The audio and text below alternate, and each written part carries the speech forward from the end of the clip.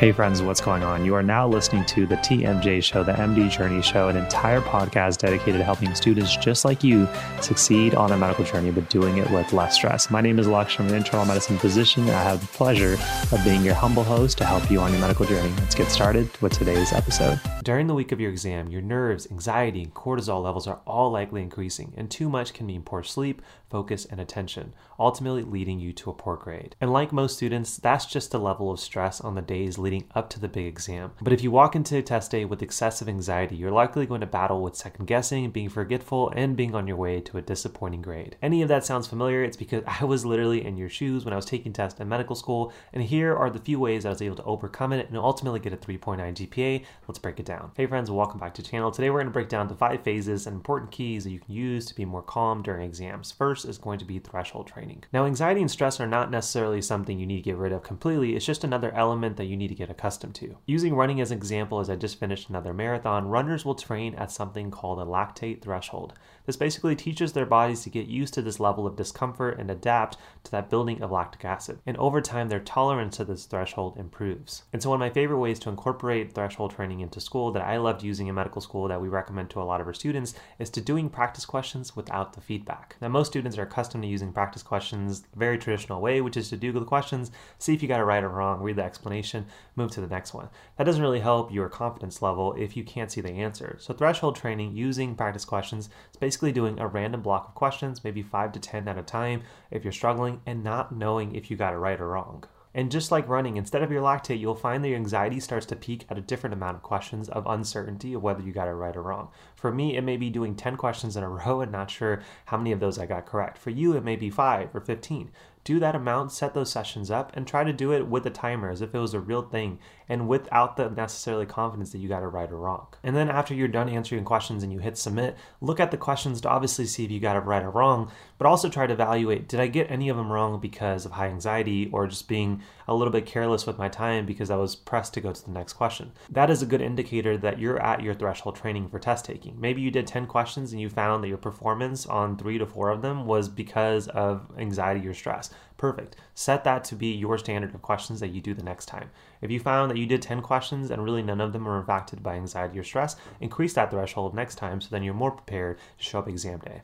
Number 2 is stress minimizers. Now, during the day of the test, there's many things that you can do to feel in control of a test that, one, you didn't make, and for a grade that you only can control the input for. And so one of the many things you can do is to have a routine into the exam. So when you're doing your threshold training, for example, try to do those sessions at the same time that your exam would be. Maybe it's an early morning session. Maybe you have an afternoon exam or lab. Try to set up your entire environment that's going to mimic the time of the day, how fatigued or alert you're going to be. That way you're ready to take that exam. In addition to the time of the day, you also want to keep account for things like your food intake or the food or the meal that you're going to have before the exam, as well as the amount of sleep you're getting and obviously your caffeine intake. I specifically remember those exams where I had 1.5 sugar-free monsters thinking that would keep me alert, only to find that I was jittery during the exam, and I wasn't sure if it's because of anxiety of being sure about a question or just the caffeine taking a hold. But with each quiz and each test, you can ask yourself, did this element make me feel more relaxed or more nervous? So less caffeine for me, more music that's instrumental, motivational, was definitely the way to go going into an exam. Now, when you take a test and you have 10 questions, there's really 2 ways that students look at it. One, they come across a question they have no idea how to answer, and immediately they start to avalanche into a student that goes from an A to a C because they're just worried about how many points they're going to lose. But on the flip side, you can look at every question of saying, I'm going to assume there's going to be some hard questions on this quiz or test. That's natural. But if I see a question that I just know the answer to, beautiful, I got that point. If I go to the next one and I don't feel as confident, I'm going to actually internally tell myself, you probably are going to get this wrong. Go ahead and guess, and that's actually going to be a point extra if you manage to get it right. And if not, you've already accounted for the miss. And I keep doing this because I never let one hard question lead me to miss future questions. But if I get a question right, it often leads me to build momentum to answer other questions with confidence. And finally, the third point into this section is to always have a post-test victory. If you put in the hard work of studying for material that was difficult, regardless of how the test went, you want to make sure that you go out with the mentality of not feeling, thank God it's over, instead of saying, I've worked freaking hard for this, we'll see what the results are, but I've rewarded myself with a hangout with my friends, a movie, just chilling out and napping. But you want to make sure that you congratulate yourself for the hard work that you put into the exam instead of just stressing about the results, because now, again, it's not in your control. Now, phase 3 or tip 3 that I just absolutely love is called a repetition checklist. Now, in reality, prepping for an exam is just basically an avalanche of lack of confidence, and then test day comes around and you're like, oh, But imagine on the flip side, if every single day going into exam, you're like, I actually feel better for this test than I did a week and a half ago. Now, ideally, all of you guys are raising your hand saying, yes, I would absolutely love that. Please teach me how. That means you're going to have a daily and a weekly system that helps build that confidence over time.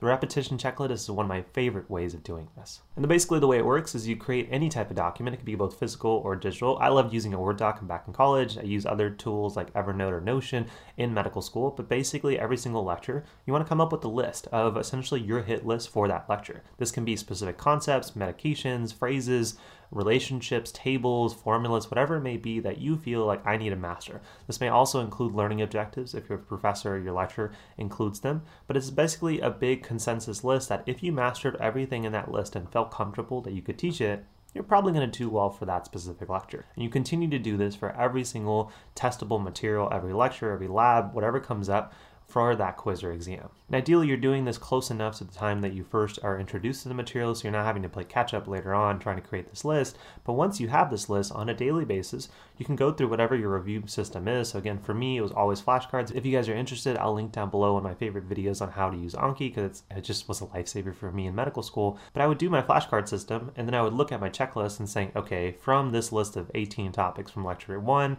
I feel comfortable about 12 of them. I would color code those green. And anything that I felt were the hardest topics, I would make them red or orange. And then on the next day, I would go back to the list and look at all the reds and saying, which of these topics do I feel more comfortable with after I've given myself a day to just absorb and understand them, or which of them do I need to go back and watch a quick 5 to 10 minute video on. And that's just phase 1. A lot of our coaching students know that we use our weekends not to play catch up, but instead to do your second review of all your material. If you guys are interested in what it looks like to work with us, I'll link down below a free step-by-step video on exactly what our process is. But on the weekends when I was in medical school, I would basically go back to my lectures, about half of them on Saturday, the other half on Sunday.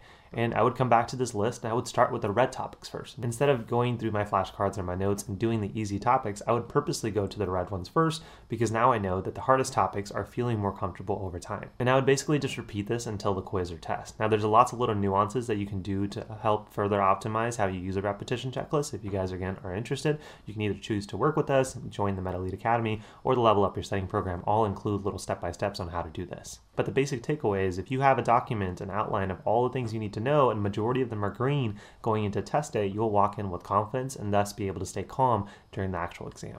Now, principle number 4 is to have a test maker approach. Now, most students will look at any topic and say, oh man, I have to learn all of this. But in reality, if you just focus on who's teaching you, you can actually start to see what type of questions would I start asking if I was the person that's making the test. And so not only will that turn into better notes, more focused questions that you can ask on your flashcards, but when you're actually taking the test, you can use something that's very simple called my question answer STEM method to help answer questions and avoid those pitfalls and traps that a lot of your lectures will set up for you. And the basic principle of how this works is you first will read the question and just get an idea of what they're asking you for. Number 2 is you're going to go to the answer choices just to see where your options are, because now you kind of already have an idea of what frameworks and things you're going to be looking for in the actual stem of the question. Because now, for example, if they're asking me, what's the diagnosis? And they give me 4 of them, I'm basically going to ask myself, well, what do I need to know to diagnose A, B, C, and D? And I'm going to specifically now go back to this big vignette, this big paragraph or small one, and look for the pieces of details that actually fits. Instead of looking at my details and asking myself which ones fit the best answer choice, because there's obviously going to be traps there. If I work backwards, you tend to think like the person who's making the test, who tends to say, I want them to make sure they know the answer here, and thus I'm going to put in enough details where that's going to be the best one. And then finally, phase 5 or principle 5 is gap learning. Now this is what I personally started calling the brain dump early in college, and it really just saved my life. Every single class that I've taken that I found to be difficult. But basically, if you can actively test yourself and identify that, by the way, bro, you suck at this topic earlier on in your quiz or test prep versus actually on the test, you are set up for success. So imagine if you did this for every single lecture where you identified all of your gaps and over time filled those in. You can imagine you're going to go into test day much more calm, much more ready to actually go crush it. A very simple way of how you use a brain dump is you can use, for example, your repetition checklist. You have a blank piece of paper and saying, okay, Laksh, go ahead and teach this on a piece of paper. Go ahead and put the lecture that you just reviewed on the whiteboard and identify where you just feel uncomfortable writing things down. Because we're very good at BSing ourselves of saying, I know that. But as soon as you have to speak it out loud, draw it out, put it on a whiteboard, you can visibly or audibly see, I actually don't know it. And that is what we call a gap. So for me, a brain dump is a quick 5-minute session of just putting the entire lecture and the flow of the lecture, all the bullet points, doesn't have to be full hand. I'm just trying to get an idea of where my gaps are. Once I have them, I'm marking them with a star or underlining them. And now I go back to the lecture, fill in those gaps. I'm saying, oh, that was the third bullet point. Perfect. Write it on the whiteboard, erase the whiteboard, erase the piece of paper, flip it back over, do it again. Now you're filling in the gaps. And if you do this on a daily basis, definitely on the weekends and multiple times before your quiz and test, again, confidence just skyrockets, your calmness will remain steady, and the anxiety that you'll feel that there's going to be something on the test that's going to trip you up is definitely going to decrease. Now, these are just a few of the tips that I have to help you study better and definitely do better on your exam. If you want the 40 plus tips that I'm adding to on a weekly basis to help you on your medical journey, the Med School Success Handbook is just honestly downloaded by thousands of students so far in the past year. Hopefully you guys enjoy them as well. I'll link that down below. If you guys are interested in what 3 steps that we take every single student to be able to get you better grades in just a short amount of time, click down below to get that free 3-minute video. And if you enjoyed this episode, then you'll definitely enjoy this one on my entire system that I use to ace every exam in medical school to get that 3.9 GPA, as well as this one right here on my entire time management system that I use as a student. Go ahead and enjoy these. As always, my friends, hopefully you enjoyed today's episode. Thank you for being part of my journey. Hopefully I was just a little help to you guys on yours, and I'll see you guys in the next one. Peace. Hey friends, hopefully you guys enjoyed today's episode. If you did enjoy it and want to make sure you don't miss out on future episodes, then definitely consider hitting that like and subscribe button on your favorite podcast listening platform. And if you want a little bit of extra bounty points, then we'd love it if you leave an honest review on iTunes to help the channel and the mission of the MD Journey grow. And also, by the way, if you're interested in getting that unfair advantage in medical school and avoiding the most common mistakes that myself and other medical students have made, then definitely check out our most popular programs we have for you here at the MD Journey, including the Med School Domination Bundle, as well as our personalized one-on-one coaching programs, which will be linked down below. But as always, friends, thank you for joining me on my journey. Hopefully that was a little help to you guys on yours. I'll see you guys in the next one. Take care, my friends.